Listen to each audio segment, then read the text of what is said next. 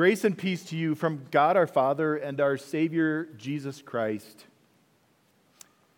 Dear Christian friends, sticks and stones may break my bones, but words will never hurt me. Maybe you said those words when you were a kid.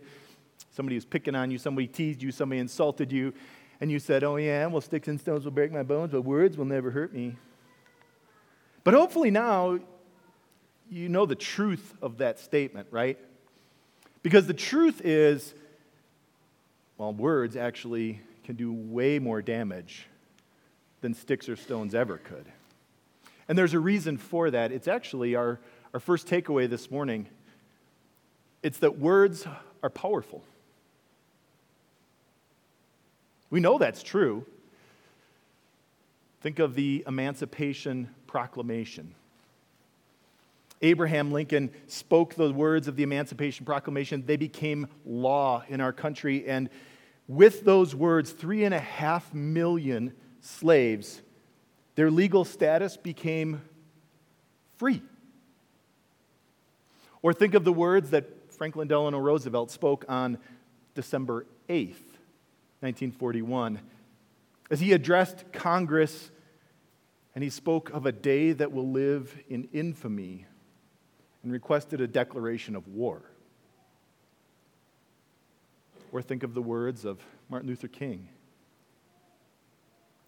as he said, I have a dream, and he lit the fire of the civil rights movement to end segregation in our country.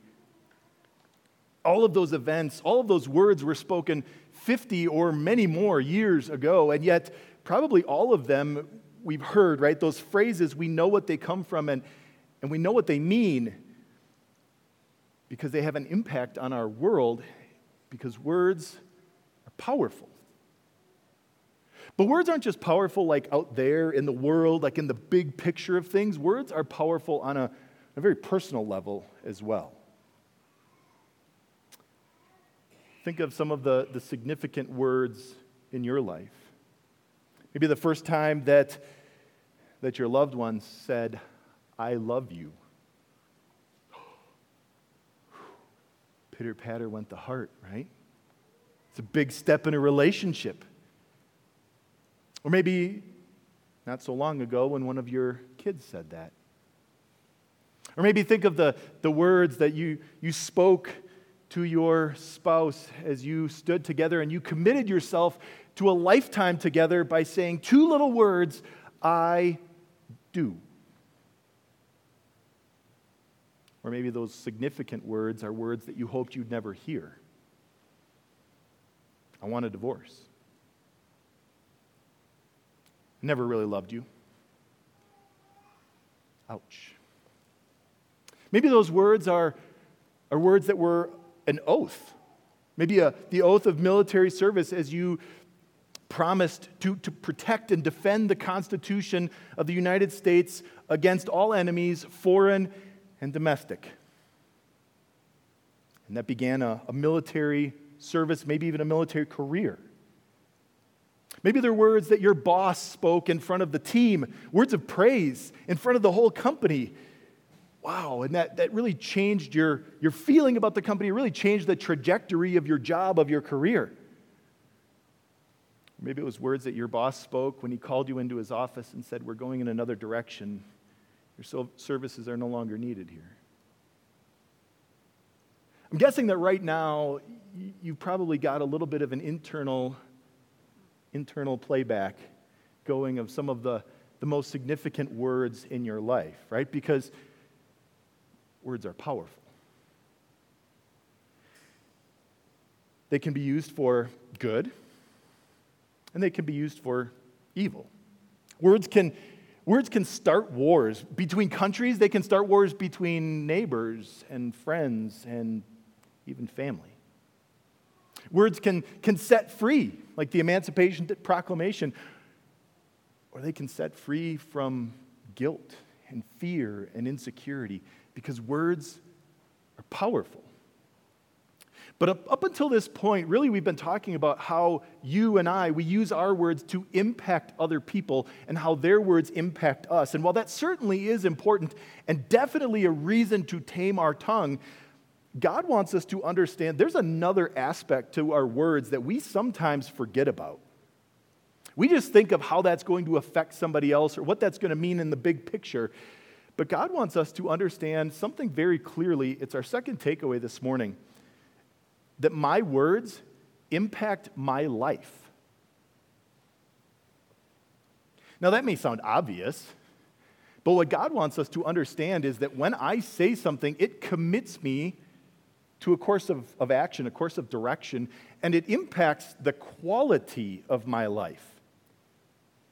God knows this because God is the one who made it that way. And he shows us that in our reading this morning, our Bible reading from 1 Peter chapter 3. It begins at verse 8. We read, "Finally, all of you, be like-minded, be sympathetic, love one another, be compassionate and humble. Do not repay evil with evil or insult with insult. On the contrary, repay evil with blessing. Because to this you were called so that you may inherit a blessing. For whoever would love life and see good days must keep their tongue from evil and their lips from deceitful speech." Now, these words came from God through his messenger, a man named Peter, and they were to Christians, to people who knew and trusted that Jesus was their Savior. And that's significant because with the Holy Spirit living in us by faith, we want to live for God. Our motivation is to live for God. And these words help us understand how God wants us to do that. Now, admittedly, these words are not just focused on our words, on what we say. They're really on attitudes of the heart. But I think as we see both in the application of them and then the last verse where God talks about specifically about how our words impact the quality of our life, God ties them to what we say. And that makes sense because, well, our attitudes, what we think in our hearts and in our minds, we show that in what we say, don't we? For example, if someone is not like-minded, well, they're contrarian. They're probably argumentative, right? They're poking and prodding at everybody else in the group because they just aren't pulling in the same direction. They just don't have the same goals, the same plans. Or if someone is not sympathetic or compassionate, well, they have no problem telling you about their problems. But when it comes time to listening to you, they're not really interested. Or someone who isn't humble, well, it's not hard to find that out real quickly, right? As arrogant words flow out of their mouth and you realize, oh, that's arrogant, that's not humble at all. But God doesn't want us to just like have those qualities in our heart, those attitudes in our heart, but we bite off our words so that we don't make them known. No, God wants us to change our hearts, to change the attitude inside so that the words that come out reflect the goodness inside, the peace and the love of God. That's why he goes on to say some really important and difficult words. Do not repay evil with evil or insult with insult. And here's where it gets real, isn't it? Because what happens when somebody gets in your face, gets ticked off, and calls you a jerk? Oh, okay. No, I don't think there's anybody in here who has that natural reaction, do they? Because we all have this part of us that's sinful and that hears being insulted and hears being hurt. And what happens? We want to hurt back. We want to insult right back. But we never do it on like an equal level. If on a scale of 1 to 10, you insult me at a 2, I want to insult you at a 2.5 or a 3. If you hurt me at a 4, I want to hurt you at a 5. Right? We always got to take it up a notch. So somebody calls you a jerk. Oh, yeah? Well, you're an even bigger jerk.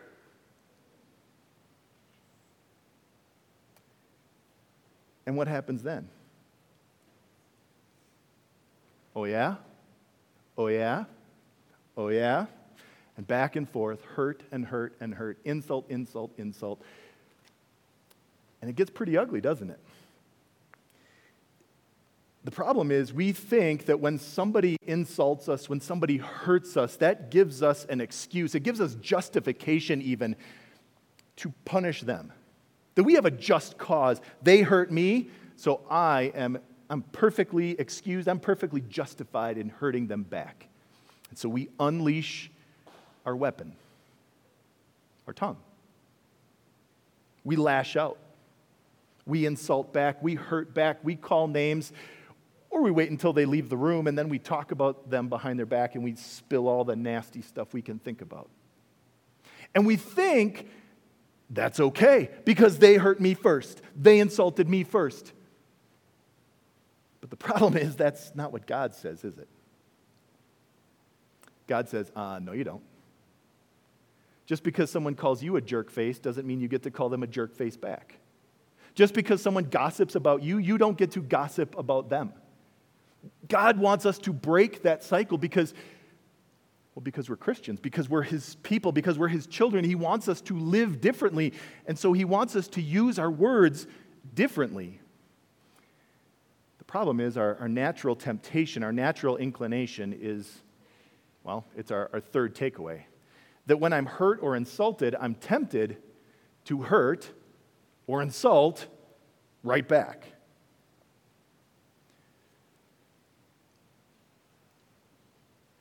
But God wants us to tame our tongues, to get our words under control. That's why He says, when somebody rips you, when somebody insults you, when somebody hurts you, don't repay evil with evil. Instead, look what He said. On the contrary, repay evil with blessing. Now, it's important to understand that word blessing. It's used a lot in the Bible, right? The word bless, it's used a lot in the South as well, right? Have a blessed day.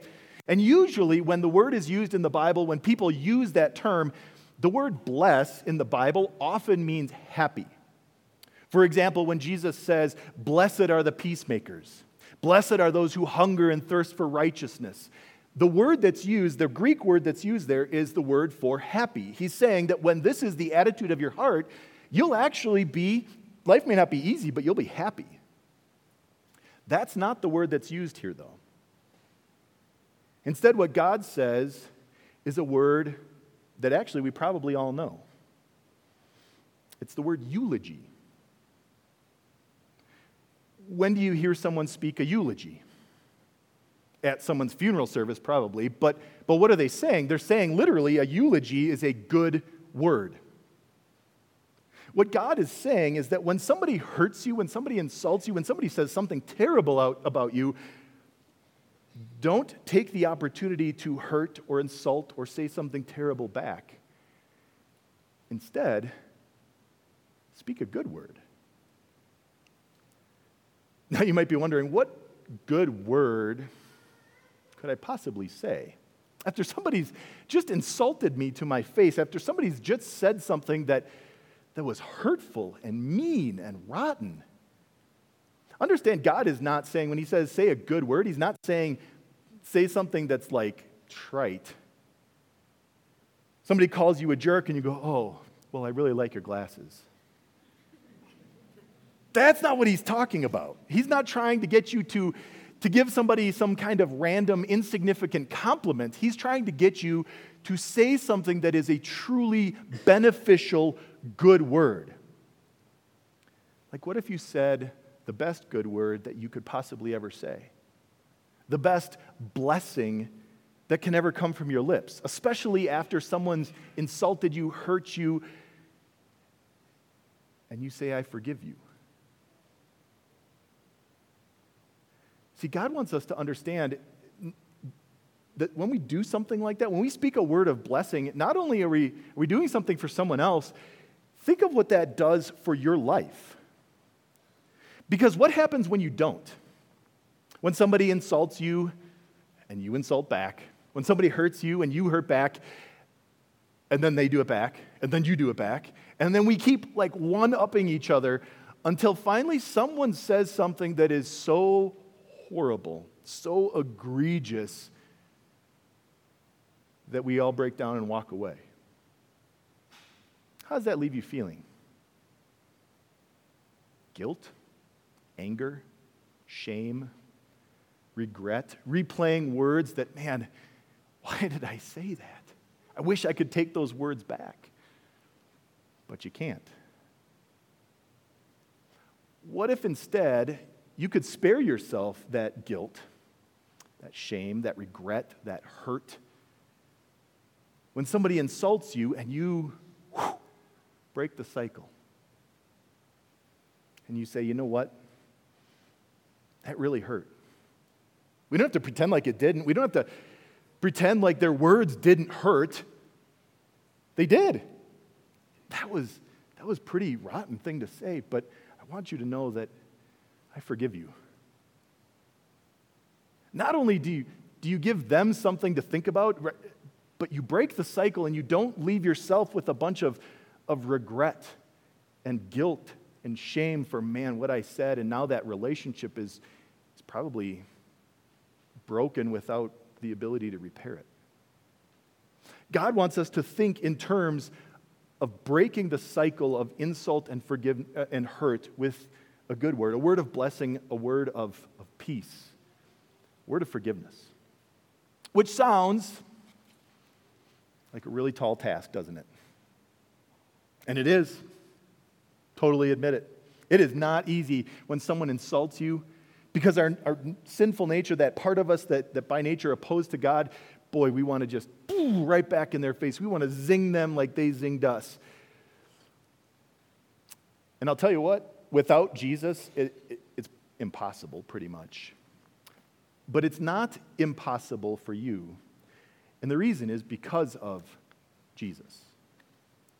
See, if you've ever read through the gospel accounts, right, the life of Jesus, Matthew, Mark, Luke, John, those are just amazing. Not only did Jesus go around and perform miracles that just are mind-boggling, not only did he teach with the perfect wisdom of God himself, but Jesus was never, ever careless with his words. Think about that. He never misspoke when he was teaching. He never had to go back and clarify something he said because he didn't say it well or right or correctly. When his opponents who didn't believe in him, who rejected him, who wanted to trip him up, to trap him, when they came to him with their traps, right, their logical traps, logical arguments, and tried to, hey, which commandment is the greatest, figuring he's going to pick one, and then, we got him.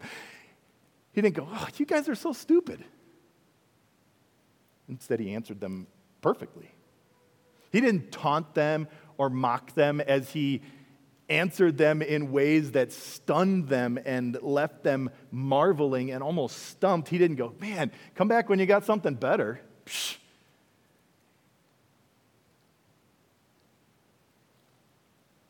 Jesus always spoke perfect words, even when people came to him and accused him of being possessed by a demon. I mean, think about that. Somebody accused God himself of being in league and being on the team of his eternal enemy, the devil.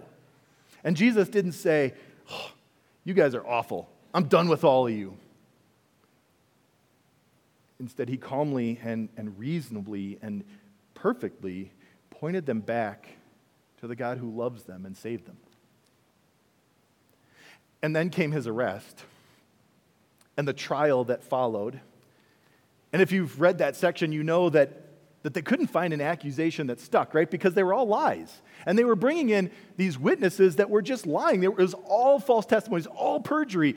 And Jesus, never said, this is lies, this is nothing. He didn't stand up and he didn't defend himself at all. Do you know what Jesus said? Nothing. He was silent. And when they mocked him, and they beat him, and when they taunted him and laughed at him and they whipped him mercilessly,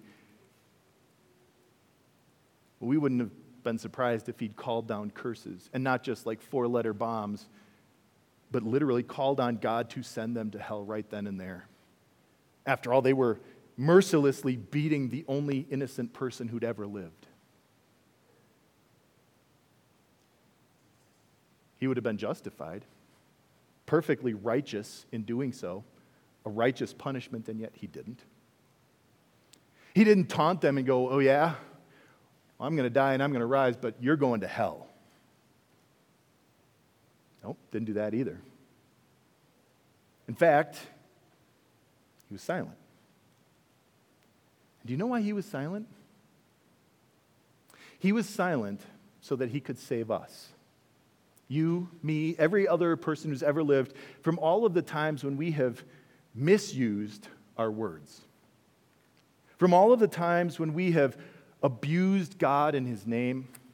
All of the times that we've gossiped. All of the times that we've spoken outright lies or just kind of half-truths. All the times when we've manipulated, when we've insulted. All of the times that we have misused and abused our words against God or against other people. And what's amazing is that Jesus was silent so He could save us because that's exactly what God had said He would do. See, more than 600 years before Jesus ever lived, God said through His prophet Isaiah, He was telling what the Savior was going to do. He was going to suffer for us. He was going to die for our sins. And in the midst of that section from Isaiah chapter 53, He says these words, He, Jesus, the Savior, was oppressed and afflicted, yet He did not open His mouth. He was led like a lamb to the slaughter, and as a sheep before its shearers is silent, so He did not open His mouth. As Jesus was mocked and abused and brutalized and tortured, He didn't utter a curse. He didn't call out for mercy. He took it so that He could fulfill God's word and save us. And then when He did speak, after they pounded those nails through His hands and His feet and hung Him up on that cross, do you know the words He spoke? Father, forgive them. He didn't repay evil with evil, but He repaid evil with a blessing, with a good word, with forgiveness. And then as He hung on that cross and He suffered the wrath of God for our sins and our failures and our hateful and hurtful words, He spoke the best words that have ever been spoken on earth. Words that changed eternity. He said, "It is finished." Because with those words, He announced that the payment for sin, all sin, was complete. See, Jesus didn't just repay evil with a blessing as an example to follow. In fact, that wasn't even a part of the purpose at all. Jesus repaid evil with a blessing to save you, to save me, to make the payment for sin, give us forgiveness, and give us eternity with Him, so that all who trust in Him, well, we have life. And understand then, because of that, well, this is what God's talking about in 1 Peter 3. He says, because of that, you were called. To this you were called, so that you may inherit a blessing. That's the blessing that you, as a child of God, who've been called out of the darkness of sin and into His wonderful light, who've been washed and made His own in the waters of baptism, you've been called to be a part of God's family, to know and to live differently, to use your words to praise and glorify God. You've got a blessing in your life. You have forgiveness and salvation. And God says, because of that, because you have peace, because you have forgiveness, because you have joy, fill up with that. Let that be what's in your heart and on your mind, so that when you open your mouth, guess what comes out? Peace, and joy, and forgiveness, and praise to God. Because without that, it's impossible to. And yet, our fourth takeaway reminds us that I'm able to speak words of forgiveness because Jesus has forgiven me. See, that's why God wants us to be here, to sing his praises, to fill up with the goodness of what he's done for us, to know his glory, his love, his forgiveness. Because it changes our hearts. And when it changes our hearts, it changes our words. But God doesn't want your words to just change today, like in the 15 minutes after church, and then we get back into the old way of things. God says, no, you've been called to this. This is who you are. You still have a part of you that's going to struggle, that's going to want to repay evil, that's going to want to repay insult. But don't. Tame your tongue, watch your words, because you're a child of God who's been forgiven of everything, who's been forgiven of all the times you've been careless with your words, that every time you've said something hurtful and hateful, every time you've done something foolish, you're forgiven. And with the beauty of that forgiveness overflowing in your heart, God says, watch your words, tame your tongue. So let's get serious. And let's do that. Let's tame our tongue. Let's fill up in the goodness of God every day so that what comes out of our mouth are words of praise and peace and joy and forgiveness, so that others might know the goodness of our God, because we've been called to do that. Amen.